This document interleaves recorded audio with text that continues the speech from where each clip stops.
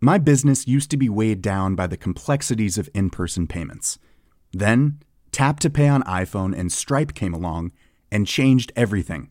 With Tap to Pay on iPhone and Stripe, I streamlined my payment process effortlessly. Now I can accept in-person, contactless payments right from my iPhone. No extra hardware required. What's truly remarkable is how I can cater to all of my customers' payment preferences. Whether they're using cards, Apple Pay, or other digital wallets, Tap to Pay on iPhone and Stripe ensure a smooth checkout experience every time.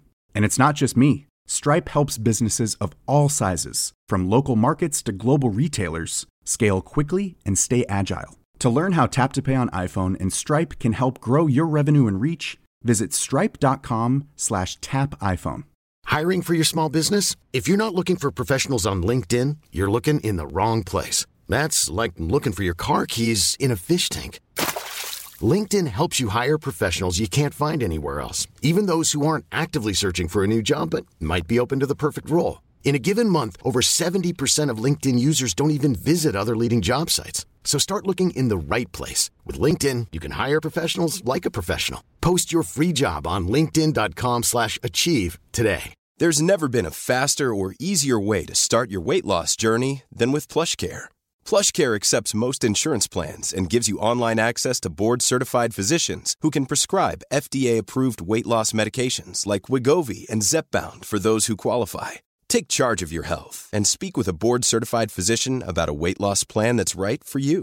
Get started today at plushcare.com/weightloss. That's plushcare.com/weightloss. plushcare.com/weightloss.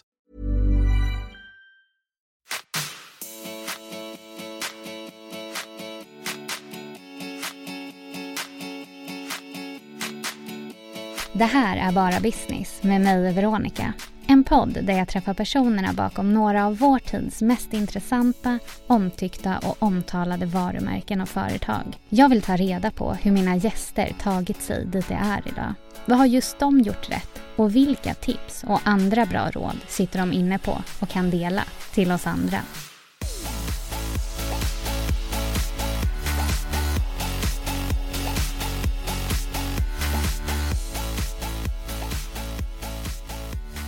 Tack för att ni lyssnar på Bara Business. När jag inte poddar så hittar ni mig på Instagram där jag heter i Startup Story. Så följ mig gärna där för att hålla er uppdaterade med annan inspiration kring entreprenörskap och spännande varumärken och företag. Som vanligt blir jag jätteglad när ni också delar när ni lyssnar på avsnitten. Och glöm inte att tipsa någon i din närhet som du tror skulle gilla Bara Business. Men nu hörni, är det hög tid att ta in dagens gäst. Elin Allemdahl, grundare och vd på Stylin. Modevarumärket med tidlös design och som kännetecknas av en varm skandinavisk minimalism och bra kvalitet och passform. I år firar Stylin 20 år. Vilka faser har bolaget gått igenom? Hur har Elin själv sett till att hålla motivation och kreativitet vid liv? Och vilka ögonblick minns hon tillbaka på som avgörande för att vara där hon är idag? Stylin växer för varje år och efter 20 år i branschen har Elin fått vrida om affärsmodeller, ta sig an nya utmaningar och hela tiden lära sig nytt. Jag undrar hur Elin resonerar kring att just skapa ett långsiktigt varumärke med tydligt DNA, men samtidigt aldrig bli tråkig. Hur har de tänkt och hur förnyar de sig? Och vad är Elins framtida mål med Stylin?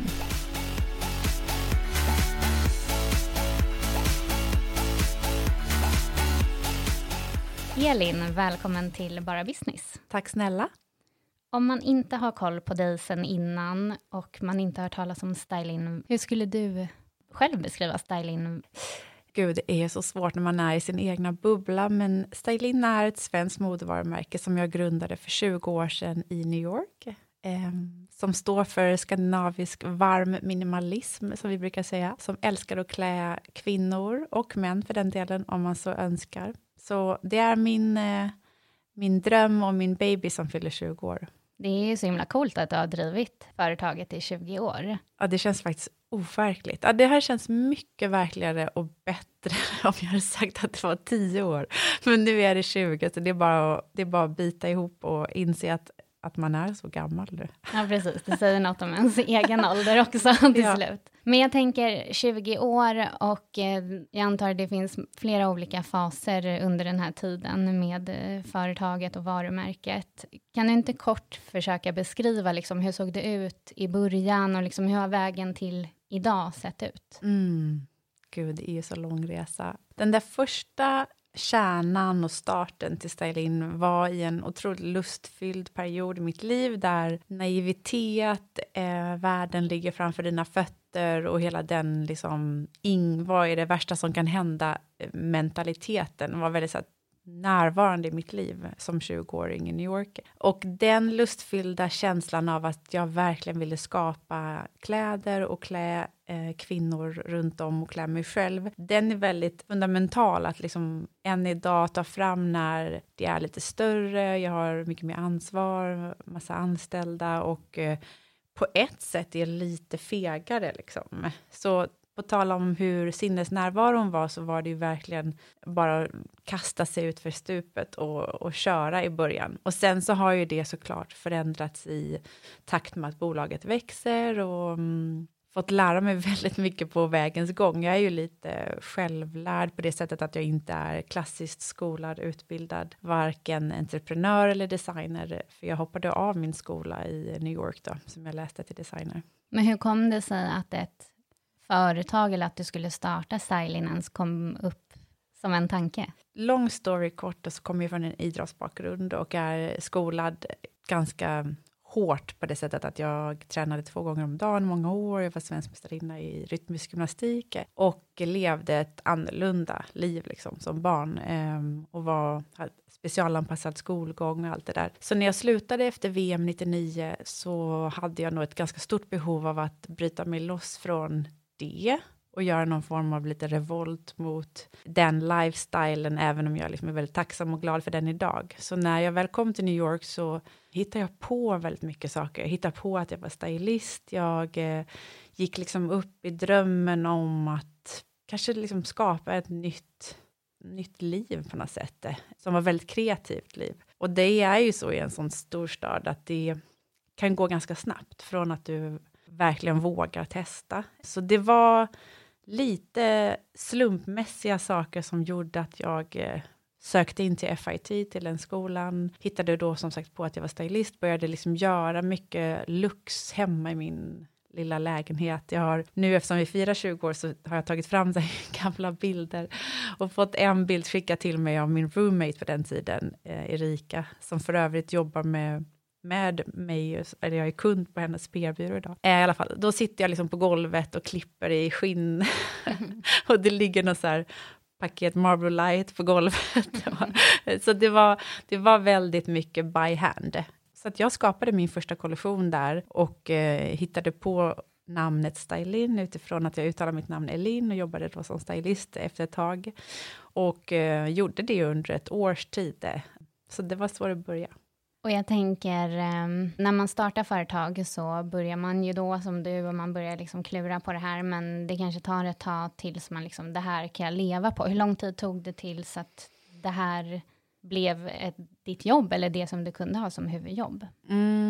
Ja, men efter något halvår i New York så flyttade jag hem till Sverige. Verkligheten kom kanske lite ikapp mig där för att jag blev ju av med mitt så här studentvisum och ja, allting var verkligen lite upp och ner, fast väldigt kul. Och det är ju som sagt väldigt mycket energi som kommer från det. Och sen när jag kom hem till Sverige så skaffade jag mig en liten ateljé. En av mina bästa vänner, Corinne, startade sin salong som heter Corinne and Friends och erbjöd mig en plats i hennes källare. Så där satt jag och sydde för hand och screenprintade alla tryck liksom. Och strök med strykjärn på och typ cyklade ner till NK i Göteborg och levererade. Det låter typ som en historia, fast det är faktiskt sant. De bara, nej, du ska liksom runt i det så här inleverans. De bara, du kan inte gå in i varuhuset och lämna kläderna. Okej. Så jag började väl få liksom en pytteliten ekonomi i det när jag hade min enskilda firma i Göteborg för då typ 17 år sedan. Och sen så har det liksom vuxit ganska så långsamt under alla år på det sättet att jag har varit ganska försiktig ändå, tror jag. Om man ser tillbaka nu, det är ju först de senaste 3 åren kanske som vi verkligen tar fart och där jag liksom inser att jag måste våga satsa ganska mycket mer för att komma upp på en högre omsättning liksom. Ja, men jag var inne och kollade på er och hur det har gått senaste åren och då har ni ju faktiskt ökat varje år. Ja, men precis. Det är ju liksom det är väl så kallad organisk tillväxt på det sättet. Vi har inte tagit in stora liksom, rundor av kapital utan ser nu potentiellt att det kanske blir en runda om 1 år drygt tror jag. Där vi har liksom ett skalbart organisation och plattform på plats och där jag har ett självförtroende som gör att det verkligen kommer gå och ta det där nästa steget. Men samtidigt så är det ganska skönt att visa att vi kan göra det på egen hand också först. Och just nu så växer vi just mer än någonsin liksom. Spännande. Om vi ska försöka ta tempen lite på då, vart ni är idag. Hur skulle du beskriva, vart är ni idag? Hur många anställda är ni? Har du ett team? Ja, men jag är så stolt över mitt team, över det som vi har gjort. Vi har ändå haft en pandemi som alla känner till och lyckats riva oss igenom den. Vi är ungefär 12 medarbetare.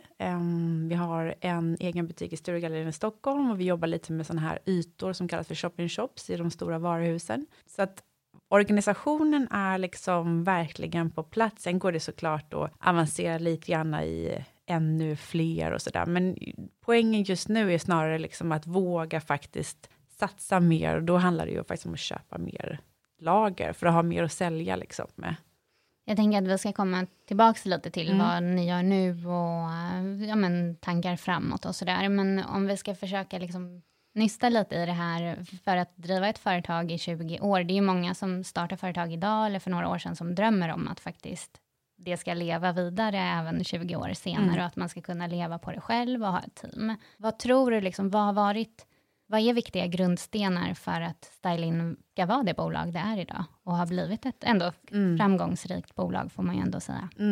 Första som kommer till min mind, förlåt att jag liksom slänger mig med engelska uttryck, men alltså stay true to yourself, det är liksom verkligen väldigt tydligt nu när vi firar 20 år att ha ett tydligt DNA, att vara väldigt sann mot din passion och din kärna, för jag som ledare i det måste verkligen veta liksom vad är det vi håller på med, vilken roll spelar vi på den här marknaden, vem är våran kund, så de där klyschiga sayings tror jag är väldigt bra att ha med sig om du startar bolag eller är liksom i uppstartsfas, att vara ganska så här, ha mycket spegel mot dig själv och ifrågasätta vad är din core business och hur kan du vara tydlig och nå fram med det så att folk känner igen och kan identifiera ditt varumärke och din affärsidé. Och jag kommer faktiskt ihåg, jag har ett sånt här jättestarkt minne av att det här är ju, ska vi se, då hade jag Adrian i magen och han är 5 år, så det kanske är då 6 år sedan.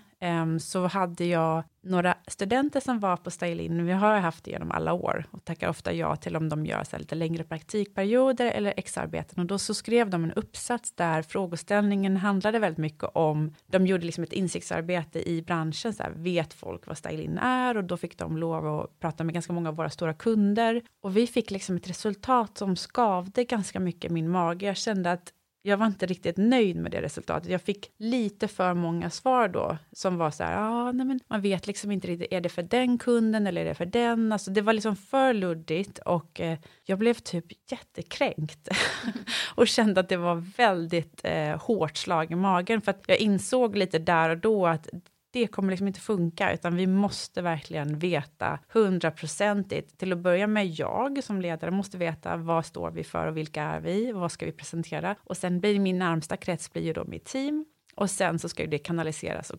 kommuniceras. Så det blev ett väldigt så här självkritiskt moment där jag var, gud, det här, nu måste vi verkligen sätta. För det har alltid låtit så pretentiöst tycker jag när folk har sagt så här, du måste ha en affärsplan. Och det kanske man måste ha i vissa branscher, men för mig handlar det nog mer om att när du jobbar i en kreativ bransch så måste du ha ett DNA och värdeord snarare, som är vad är ni? Så då blev det till att åka hem och göra den läxan ganska grundligt ihop med min delägare Ulrika Fogelberg Nordén som jag driver Style-In med, och vi satt liksom verkligen och bara tog in liksom en mentor som boostade oss en massa frågor. För övrigt en av mina nära vänner, Mariam, som idag är vd och driver Bambooser. Men hon var väldigt duktig på att ta fram den typen av varumärkesplattform då, så att ställa de där kritiska frågorna. Så det skulle vara mitt första liksom, tips, att verkligen gör den läxan. För sen kan du liksom alltid kill your darlings, allt det här som liksom tar bort det som inte hör hemma i din värld. Så efter det här kan man säga att ni verkligen satte kärnan och vad som ska vara. Ja, jag tror faktiskt det. Och sen är ju det alltid en ongoing process. Liksom. Det är ju verkligen ett arbete som jag än idag absolut inte får bli bekväm i, och det kommer att förändras. Men det var liksom lite det vi satte också, att vi fick ner våra ord, vi fick ner vad är vi och vad är det vi ska presentera, och sen så också tillåta sig just att det här är inte ristat i sten för att det ska inte kunna få förändras. Men just nu är det liksom att vi då presenterar den här typen av modebild och vilket prisnivå vi vill liksom jobba mot, och vad är det som är jätteviktigt för oss? Jo, men det är passform, det är kvalitet, att det är hållbart över säsongens trender och att det ska attrahera liksom, att vara en del av våra värde. Det låter ju, precis som du säger, väldigt viktigt att göra det här arbetet, och att det underlättar väldigt mycket sen när man driver vidare företaget. Och nu tog ni hjälp av din vän bland annat. Och så har du några andra tankar just om man sitter som egenföretagare och vill verkligen hitta kärnan? Har du några andra sådär konkreta tips eller tankar hur man hittar den kärnan, och kanske framförallt hur lång process är det också? Var det något ni gjorde en kväll och sen hade ni eller satt ni liksom en månad och filade på kärnan? Jag tror att det är lite som förlösande punkter, att i mitt fall så är det även så när jag jobbar kreativt, att jag går och bär på tankar, silhuetter, former, och sen är det som att sen så måste jag ju också ha deadlines för att mitt team måste få mina skisser, och då är det som att jag måste sätta mig ner och bara göra det. Som du säger, att det mötet med Mariam just var kanske 1 eller 2 tillfällen, men det är ju inte riktigt så att jag liksom hittade på svaren då, utan då kanske jag då bokstavligen har burit på det i flera år i mitt liksom skapande och testa lite grann av att vara liksom både modedesigner och ledare som entreprenör. Men som tips så skulle jag väl också, jag vet inte, jag tycker jag har läst såna här liksom tricks och frågor innan och tycker att rådet är ganska smart när man väl ska testa marknaden, att det liksom kanske är lite så enkelt ibland att antingen finns det en efterfrågan för din affärsidé eller din produkt, och då kommer du känna av det för att det finns någon som vill betala för det eller vara en del av din värld. Kan väl kanske tycka ibland att liksom hela den här startup-världen, och det finns ibland en vilja av att vara med i en startup, men kanske inte riktigt en efterfrågan på produkten. Och det är väl så man måste testa. Men får du inte napp ute på marknaden så behöver man ju fila om det, för att antingen så finns det där eller inte, tror jag. Som klädmärke och modebolag känns det ju väldigt svårt att slå sig in på marknaden. Konkurrensen är väldigt stor. Idag poppar upp små märken hela tiden som kan slå igenom ganska snabbt genom digital marknadsföring och sociala medier och sådär. Ja. Hur märker du av att det finns en efterfrågan för styling idag? Jag förstår att liksom ni är etablerade och nu har ni ju funnits ett tag. Men så här, vad är det för signaler som visar att man gör rätt? Ja, men det är precis som du säger. Det har ju förändrat jättemycket. Jag har ju verkligen fått vara med eftersom jag är så gammal nu. Så jag har ju varit med om det skiftet från att man tidigare presenterade en kollektion på en modevecka och reste till, kanske i mitt fall så reste jag till London, New York, Paris och ställde mig på mässorna och verkligen krängde kollektionen till återförsäljares inköpare som kom och hade möten, och sen så ett år senare så hängde kläderna i butiker. Hela den business to business affärsmodellen är ganska daterad, skulle jag säga. Och vi har ju då tvingats i pandemins tecken och också i en vilja av att bli mer digitaliserade att förflytta vår affär till direct to consumer, och idag jobbar vi 50-50. Och den efterfrågan, alltså den här instant feedback som du får i en business to consumer affärsmodell och en digital värld är oerhört liksom inspirerande, rolig, sann, äkta, trovärdig, för att innan då, tillbaka till den gamla affärsmodellen, så var det lite som att det kunde ju finnas en inköpare som hade en otroligt härlig tanke om konceptet Style In i sin butik, men kanske inte att slutkonsumenten fanns i Toronto eller i Tokyo eller vad det var vi sålde. Och då kan det bli att man liksom lätt skarvar bort sig själv. Men idag när vi släpper online exclusive collections till exempel, eller bara vanliga kollektionen online, så får vi helt enkelt svaret rätt snabbt. Finns den hypen, finns den efterfrågan? Och jag känner inte att jag har liksom ändrat min design eller kollektion utifrån kundens behov, utan snarare bara kan kanske bli guidad i att här vågar vi satsa mer. Vi har väldigt mycket integritet i min design, så att jag är inte så påverkbar längre. Det är man nog kanske när man är lite yngre så. Så svaret är nog att du får en mycket snabbare liksom reaktion. Och att driva företag handlar ju också om att långsiktigt bygga ett varumärke, precis som du säger, hitta den här kärnan, att hålla fokus. Men samtidigt så tänker jag att man också någonstans behöver förnya sig. Verkligen. Hur liksom hittar man den här balansen att hålla den röda tråden så att kunder känner igen det här är styling, men också våga förnya sig så att det fortsätter vara spännande så det inte blir tråkigt efter ett antal år. Nej, men du har verkligen rätt i det, och vi kallar det för att inte bli bekväm. Att vi får absolut inte bli bekväma i någonting, och det är väldigt lätt att bli, för att det är så här jättetryggt att ha. Till exempel så har vi ett program som heter Styling Classics, som är ett never out of stock-program som det heter i vår bransch, där man helt enkelt presenterar favoritdesign som lever över säsongens trender och aldrig får gå på rea, och det är ett väldigt liksom starkt koncept som är viktigt. Men vi har också insett att vi kan inte bli bekväma i det urvalet, utan det måste hela tiden utvärderas.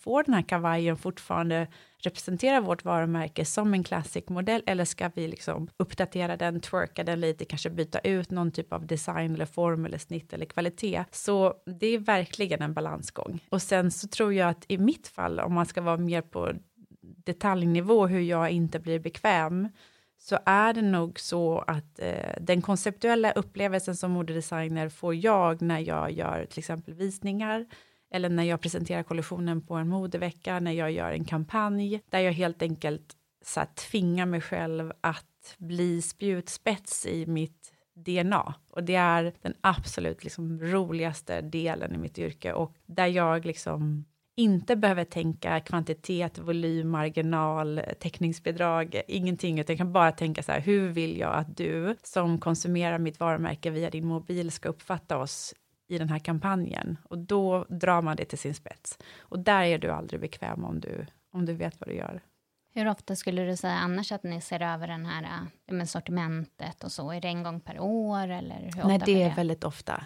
I Stylins fall så är det min partner Ulrika som är sortimentschef, och hon är liksom fantastiskt duktig på att känna av marknadens behov, men också att liksom utmana mig som designer att så här, okej, här behöver vi en spjutspets, eller här behöver vi, vänta lite nu, håll kvar den här kappan, för de var liksom inte redo för att köpa in den, utan den var för tidig, och då kan jag ju tycka så här, men gud, kan vi inte bara få göra en ny? Hon bara, nej, liksom, håll kvar, fast byt ut kanske färg eller kvalitet. Så där har jag tyckt att liksom, i vårt fall att vi kompletterar varandra väldigt bra, för att man behöver ha någon som tar temperatur och ibland också bromsar upp.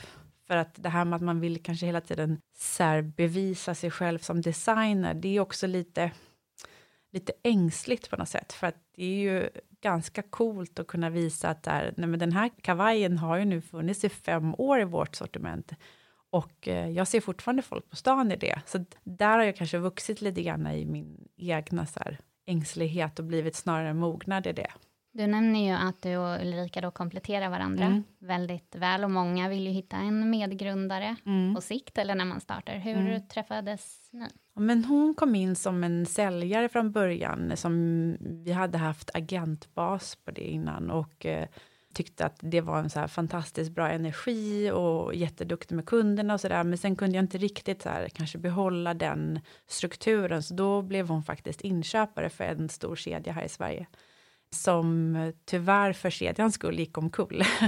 Men som tur för oss så kunde vi få möjlighet att börja jobba igen, och hon har möjlighet att komma in som en partner. Så att det var under resans gång, och det är väldigt mycket roligare att få springa tillsammans med någon eller några i vårt fall. Vi har även andra partners, men de är inte aktiva på det sättet. Så det är ganska ensamt faktiskt i början, samtidigt som det blev så för min skull liksom. Då kommer vi ju in på det här just att driva företag under lång tid. Det handlar ju också om att orka själv som entreprenör. Jag menar, du startade det här för 20 år sedan. Och hela livet ligger ju framför en egentligen. Och alla karriärvägar och studier och så. Hur har du som person lyckats hålla liksom fokus och inte bli lockad av att göra annat? Alltså, vet du, sanningen är den att jag har aldrig blivit lockad att göra något annat. Det är faktiskt sanningen. Det har aldrig ens varit en fråga för mig. Utan jag är väldigt, väldigt svartvit som människa. Jag är väldigt extrem personlighet. Det vet jag ju.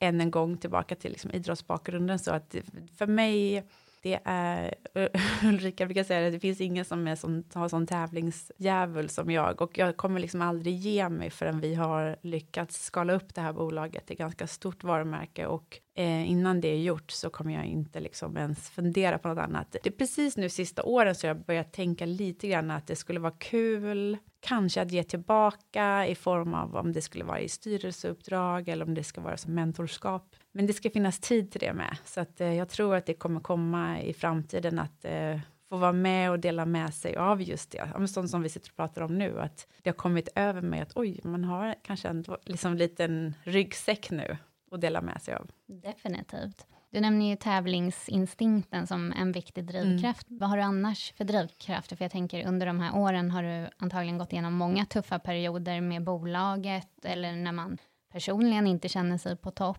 Precis. Hur har du liksom hanterat det och hittat ny motivation? Ja, men det är såklart att det har kommit lite i vågor. Om jag inte missminner mig fel så tror jag att det var en dipp i inspiration för mig i både mitt entreprenörskap och min kreativa sida innan vi fick faktiskt vårt första barn. Och jag trodde aldrig att liksom, få bli mamma skulle vara så nyinspirerande på något sätt. Det var precis som att jag kanske liksom klippt navelsträngen lite med Stylin som min baby och kände att wow, liksom, nu har vi ändå skapat en egen liten familj och då kunde jag se på mitt arbete lite mera som att det faktiskt är ett arbete. Det är nog ganska bra att få lite distans till det. Innan hade jag levt med det, andats, ätit Stylin liksom som att det verkligen var på liv och död. Och det är klart att det är det än idag. Men inte kanske på samma sätt när man är vuxen och i mitt fall då förälder. Vi pratade ju tidigare om att det gäller att hela tiden förnya sig. Du uttryckte inte bli bekväm. Och ni har gått från en affärsmodell till en helt ny i princip i det nya digitala landskapet som finns. Om man tänker som ledare och som företag, hur har ni sett till att Stylin inte bara då kanske med kollektioner och så håller sig uppdaterade och att ni har rätt plagg, utan också att ni marknadsför er på rätt sätt, att ni lär er. Jag tänker du måste ha lärt dig mycket under de här åren, eller ta in rätt personer. Hur har det liksom sett ut för att Stylin ska ligga i framkant när det kommer till liksom nya möjligheter? Nej, men jag tror det är en kombination av att fortsätta vara nyfiken, att inte vara tro att man sitter på receptet. Alltså jag kände ganska tydligt när, jag gissar nu, men säg att det kanske är 6-7 år sedan, så kände jag att det känns så daterat i vår bransch, den är så trög, rodd. Det är en ganska föråldrad kultur och det kommer bli ett skifte. Jag kände det så tydligt att det puttrade och bubblade precis överallt. Allt ifrån aspekten kring gender, bakgrund, storlekar, hudfärg. Det som vi har upplevt är en stor liksom, förändring/revolution som vi är mitt uppe i och som jag har en del av ett ansvar i också och försöker att verkligen hela tiden lägga spegeln tillbaka. Liksom. Hur kan vi bli mer moderna i vår tonalitet? Och det andra som jag tänker på spontant i den här frågan är ju såklart att hur kan du nå ut till din kund? Och då blir det ju att du lär känna digitala nya möjligheter, som i vårt fall var vi väldigt tidiga med testa live shopping som har blivit en del av vårt sätt att kommunicera och nå ut till kunder och verkligen fundera på liksom, hur blir vi en kul upplevelse av att shoppa i vår butik online. Men sen också annonsering. Jag har alltid varit så här superrädd för att annonsera och tyckt att lite så här översittarstil från mig själv, typ att nej men gud, vi behöver inte annonsera, vi behöver inte köpa liksom. Det känns det känns liksom som att de stora aktörerna bara ska göra det. Men sen måste jag erkänna att när jag lärde känna hur man kan förstå ROI och ROA och den typen av digital annonsering som vi jobbar med idag, så är det ju självklart ett modernt sätt att faktiskt öppna den här berömda tratten och hitta fler potentiella kunder faktiskt. Istället då för att kanske ställa sig på en modevecka i Paris och hitta nya kunder, så kanske du faktiskt köper dig plats på internationella marknaden också. Hur är du som person där när du ska lära dig nya saker? Slänger du dig bara ut och testar, eller vill du liksom, nej men nu ska jag läsa en kurs i digital marknadsföring, eller hur fungerar det där för att lära dig? Ja, men jag har nog varit ganska så bortskämd i att ha ett ganska stort kontaktnät där jag lyssnar på människor som jag tycker är duktiga och frågar om råd. Och du vet, man har några så här som man tar liksom den där lunchen med. Jag har det både som branschkollegor och jag har en mentor som har varit med mig i 15 år som heter Johannes, som jag liksom bollar nästan alla stora beslut med, och också mycket kring liksom, du vet, personal och budgetfrågor och så. Så man ska ju inte vara rädd för att helt enkelt ställa frågan om man kan få ett gott råd. Och sen så tänker jag på att de som du möter på vägen upp kommer du antagligen möta på vägen ner. Jag vet att det låter som en klyscha, men jag tycker att jag har varit med så länge nu, så att det är ofta jag tänker på det, att man ska verkligen fortsätta vara ödmjuk och ha en bra inställning liksom. Om man ser till då just varumärket och hur man ser till att underhålla det och bli bättre och att det ska kännas modernt. Har du några exempel på hur ni jobbar med att utvärdera er själva och reflektera över det? Kanske inte bara du utan hela teamet. Exakt. Och ni som jobbar med det. Ja, men det handlar väldigt mycket om att våga skapa en öppen företagskultur. Vi kallar det liksom lite så här platt organisation i det sättet att de som är en del av Stylin får komma till tals, och att vi har våra liksom workshops eller helt vanliga veckomöten där vi bollar högt och lågt vad var och en har i sin pipeline och hur vi kan fightas med det här på bättre sätt. Och sen så i vårt bransch så har du ju ofta kanske att du tar in liksom, du vet, en kreativ stylist eller en fotograf eller en agent och så då kan du också välja lite grann vilken typ av kompetens och tonalitet du faktiskt köper i tjänster. Om vi ska försöka konkretisera lite det här vi har pratat om, att just bygga ett varumärke som håller över tid. Har du några så här, om man sitter nu och vill vara Stylin om 20 år, vad ska man ta med sig? Ja, men först då det här med att hitta dina värdeord, att du skriver ner dem och du ska kunna rabbla dem i sömnen som jag brukar säga. Så du vet vad du står för. Det andra är väl att våga testa marknaden och verkligen lyssna efter ett svar. Finns det en efterfrågan? Och det tredje skulle väl vara det här att du kommer få 1, 2 och 3 nej. Och sen så måste du fortsätta att kämpa tills det kanske 4:e eller 5:e gången så får du ett ja. Att det verkligen inte är enkelt, och det är det säkert inte i någon annan bransch heller, utan man måste verkligen våga ta rätt många smällar och nej också. Du var inne på det här när ni satt er ner och verkligen reflekterade över vad är Stylin, vad är kärnan, vårt DNA, och satte det som ett kanske ganska avgörande tillfälle liksom i resan. Men har du något annat sådär avgörande ögonblick som du kan minnas tillbaka till och se att nej men gud, jag har verkligen lyckats med det här. Det här är ett bra bolag. Ja, men jag har faktiskt ett annat minne som dyker upp i mitt huvud som det är väl då ännu längre tillbaka, så säg att det kanske är 12 år sedan, så hade jag ett möte med min dåvarande PR-byrå och en jätteduktig kvinna och vän som heter Lotta Bratin, där hon började också ställa de här frågorna, för jag tror att det är ganska viktigt att ha någon som ställer frågor till dig, och det kanske sker någon gång då och då, just så här, men vad vill du och vem är du? Och då så hjälpte väl hon mig att konkretisera när hon hade fått höra mina liksom, lite svävande svar, och man vill liksom vara det och man vill vara det, och man kanske upplevs lite spretigt, tror jag att jag säkert gjorde också. Och då landade vi i alla fall i att hon sa så här, men du vill ju skapa någonting som medvetet är kommersiellt. Och då får man komma ihåg att på den här tiden i vår bransch, då var inte vår bransch så öppen kommersiell som den är idag, det vill säga det fanns inte lika många digitala snabba varumärken och där det är liksom, du är väldigt kundfokuserad. På den tiden var det coolt att vara lite svår och svårtillgänglig, och du skulle gärna vara lite mystisk, och du skulle liksom, jag vet inte, det attraherade inte mig överhuvudtaget, utan det var så förlösande när hon var så här, men du vill ju se en kvinna på stan i din kappa, du vill vara medvetet kommersiell, inte att du slumpmässigt liksom råkar designa grejer som den stora massan vill ha. Det är inte det vi pratar om. Men jag har liksom en kommersiell aspekt i min affärsidé. Och det var väldigt förlösande. Och det är väl väldigt viktigt att komma till insikt med också. För då vet man ju verkligen vart man ska sikta. Och målen och visionerna blir kanske lite tydligare. Ja, men verkligen. Och att man då i vårt fall där det fanns den här stora ängsligheten upplevde jag. Så kunde jag liksom lämna det så här. För jag kommer aldrig vara den designen som är svår och mystisk. Som inte vill dela med sig. Alltså då kan du inte göra så här som jag. Kanske en live shopping går och berättar för mina kunder vad jag tycker är vackert att klä mig i nu. Men jag har ju fortfarande kvar min integritet. Och jag kommer fortfarande veta exakt vad jag tycker är vackert och står för. Men jag tycker ändå om att vara en öppen del i det. Många som lyssnar nu skulle nog säga att men du verkligen har lyckats. Och där du är idag är dit de vill. Men jag hör ju på dig att du inte är nöjd här. Det känns som att jag precis har börjat.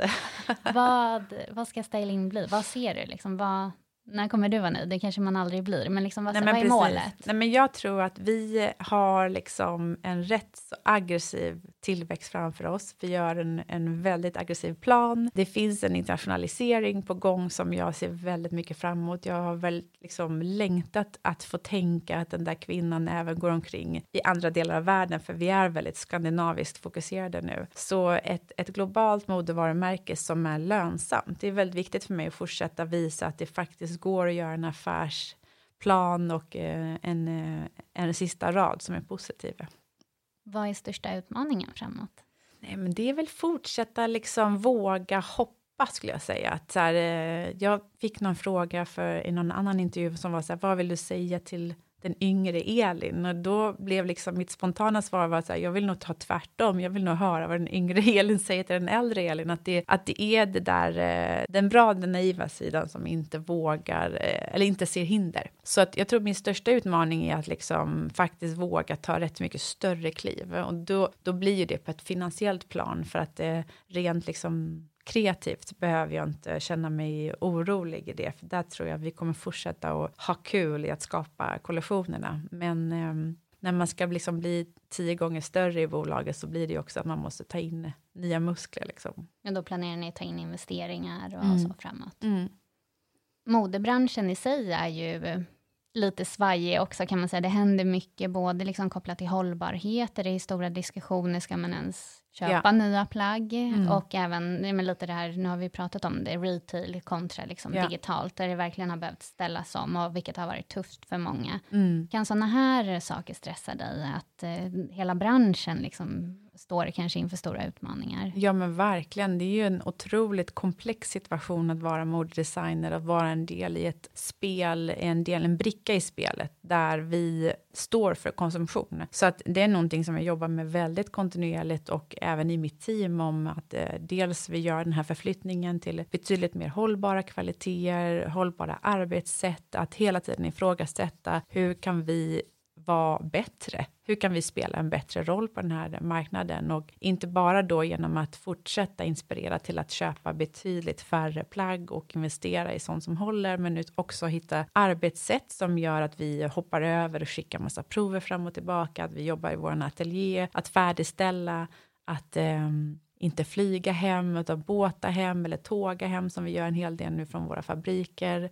Att lära känna våra leverantörer. Jag längtar jättemycket att få åka till fabrikerna igen. Nu har ju det varit liksom stopp på det under pandemin. Men så det finns en otrolig utmaning och det är komplext och det är svårt och det är ångestladdat. Absolut, det är det. Det är en del, vi är alla en del utav det, och jag tror att jag funderar jättemycket kring det bara som individ liksom. Vad äter vi? Vad handlar vi? Hur liksom lever vi våra liv? Och vi är uppe i en förändringsfas.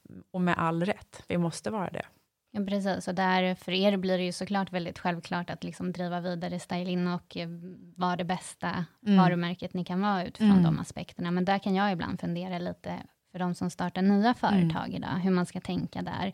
Vill man ens starta ett företag som liksom är med och påverkar mer till konsumtion? Har du några tankar där? Hur ska man tänka som ung entreprenör i den här frågan? Alltså. Det känns så svårt och lite förmätet att sitta som modedesigner och liksom inte uppmana till startups, även om det är ens egen bransch. Jag tror att man måste ha sin egen moraliska kompass liksom, på plats i vilka beslut man tar och vilken roll man spelar på marknaden. Jag tror att vi har liksom på något sätt en ljus framtid i att vi är så mycket mer upplysta idag och att det är mycket större debatter. Sen så finns det ju såklart ibland en känsla av att modebranschen ska bli liksom en slagpåse lite grann för att tas upp i ett smutsigt sammanhang just kring konsumtion. Och det får vi nog bara tugga i oss. Alltså det kommer vara så, för att det behöver hela tiden utvecklas och utredas för den delen. Så att det är rätt svåra frågor som vi verkligen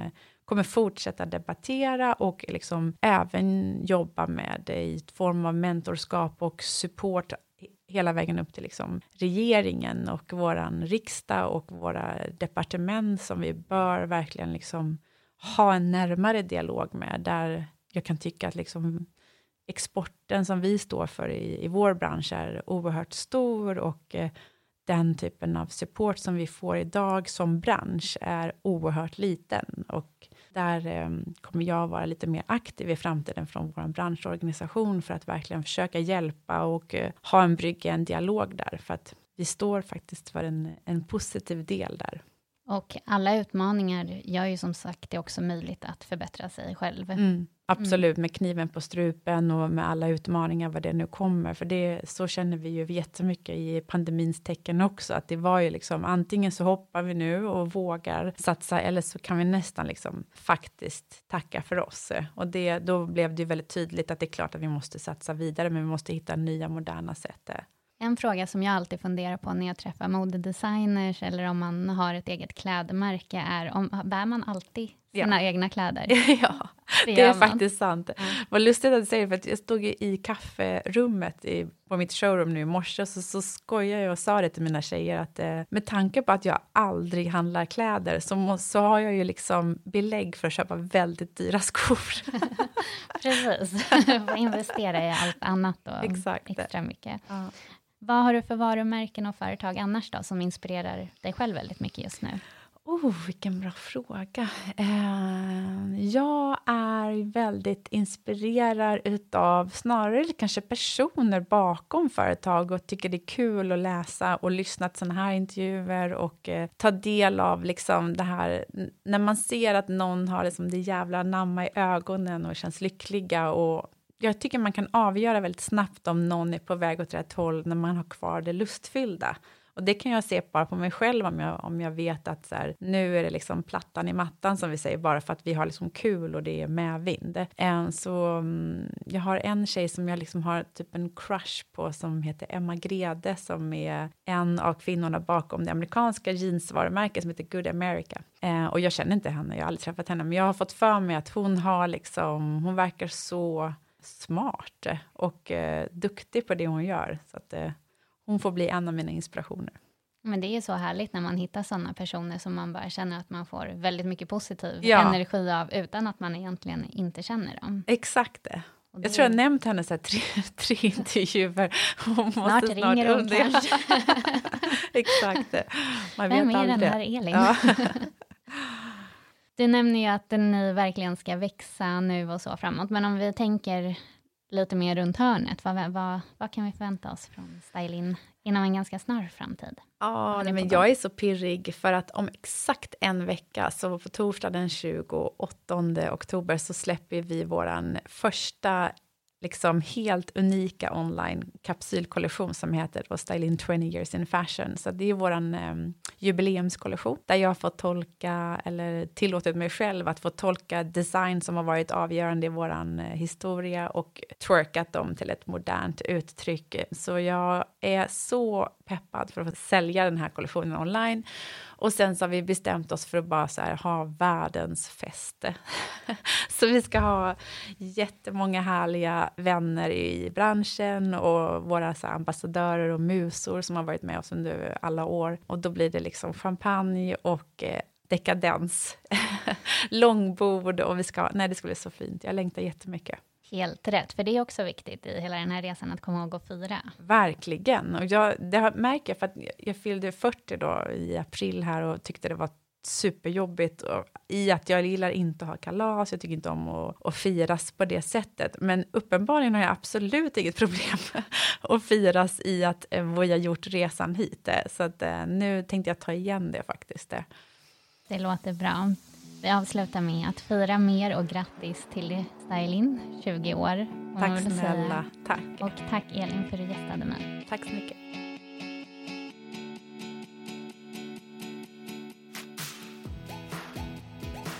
Hoppas ni gillade min intervju med Elin. Jag tycker i alla fall att det var helt fantastiskt att få sitta ner med henne och höra hela Stylins resa från den första tiden i New York till att de nu är ett team som jobbar med bolaget här i Stockholm och att de planerar att fortsätta växa och nå utanför Sveriges gränser. Det som jag tar med mig från intervjun och något som också jag förstod var väldigt viktigt för Elin var det här att man ska vara sann mot sig själv och hålla sin linje.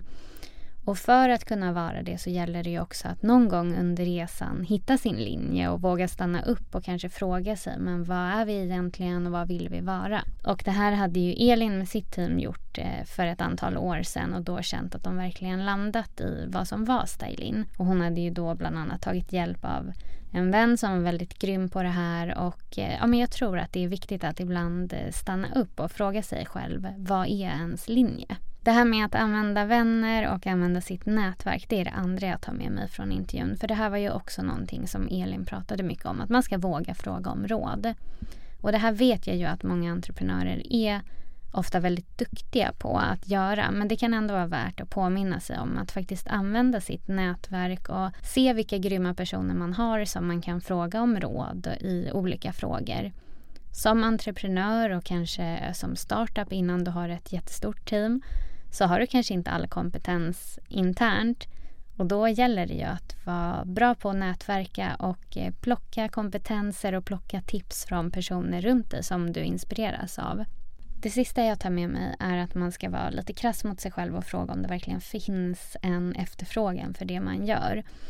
Det är helt fantastiskt att många vill driva företag idag. Men det gäller ju också att se till att man gör någonting som faktiskt marknaden gillar och vill ha. Och om man kommer på det här och om man lyckas tweaka till det, desto tidigare man gör det, desto bättre kommer det bli och desto roligare kommer ju resten av resan bli. Så ibland kanske man också måste stanna upp och fråga sig om det faktiskt finns en efterfrågan. Och om man i alla fall vill bygga ett bolag som ska finnas om 20 år också.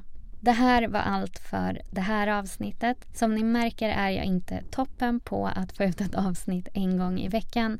Men jag jobbar på det. Och det kommer ut nya avsnitt så håll utkik när det släpps nya. Och det bästa sättet att göra det är att följa mig på Instagram. Och där heter jag som sagt i Startup Story. Tills nästa avsnitt så hoppas jag ni får det fint. Och lycka till med era bolag eller jobb eller vad det än är ni har på agendan. Så ta hand om er så hörs vi snart igen. Ciao, ciao!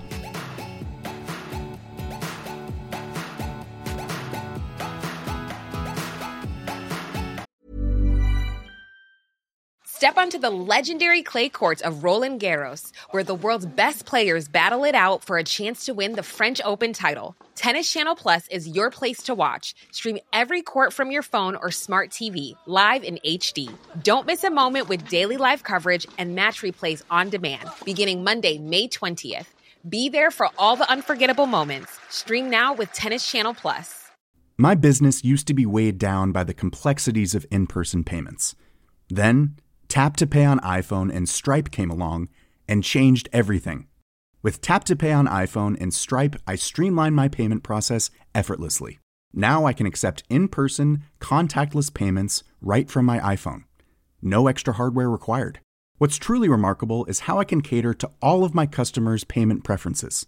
Whether they're using cards, Apple Pay, or other digital wallets, Tap to Pay on iPhone and Stripe ensure a smooth checkout experience every time.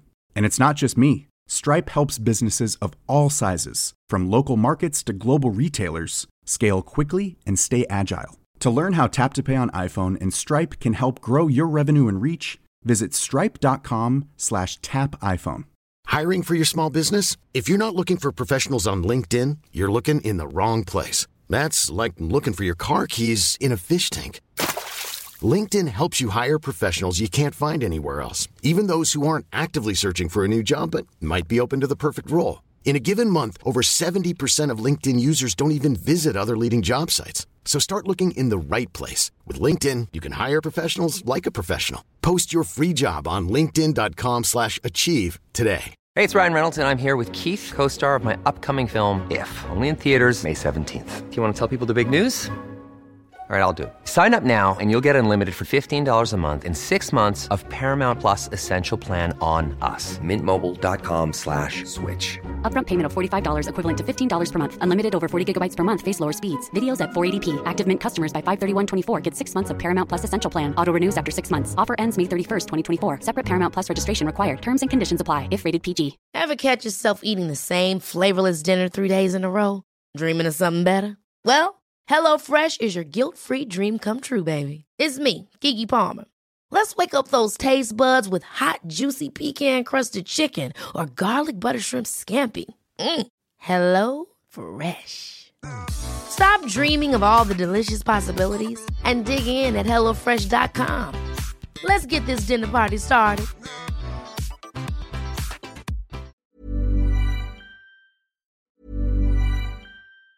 Planning for your next trip? Elevate your travel style with Quince. Quince has all the jet-setting essentials you'll want for your next getaway, like European linen, premium luggage options, buttery soft Italian leather bags, and so much more. And it's all priced at 50 to 80% less than similar brands. Plus, Quince only works with factories that use safe and ethical manufacturing practices. Pack your bags with high-quality essentials you'll be wearing for vacations to come with Quince. Go to quince.com/trip for free shipping and 365-day returns. My business used to be weighed down by the complexities of in-person payments. Then, Tap to Pay on iPhone and Stripe came along and changed everything.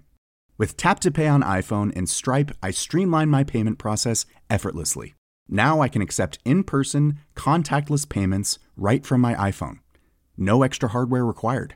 What's truly remarkable is how I can cater to all of my customers' payment preferences. Whether they're using cards, Apple Pay, or other digital wallets, Tap to Pay on iPhone and Stripe ensure a smooth checkout experience every time. And it's not just me. Stripe helps businesses of all sizes, from local markets to global retailers, scale quickly and stay agile. To learn how Tap to Pay on iPhone and Stripe can help grow your revenue and reach, visit stripe.com/tapiphone. Ever catch yourself eating the same flavorless dinner 3 days in a row?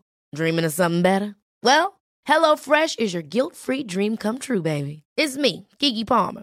Let's wake up those taste buds with hot, juicy pecan-crusted chicken or garlic butter shrimp scampi.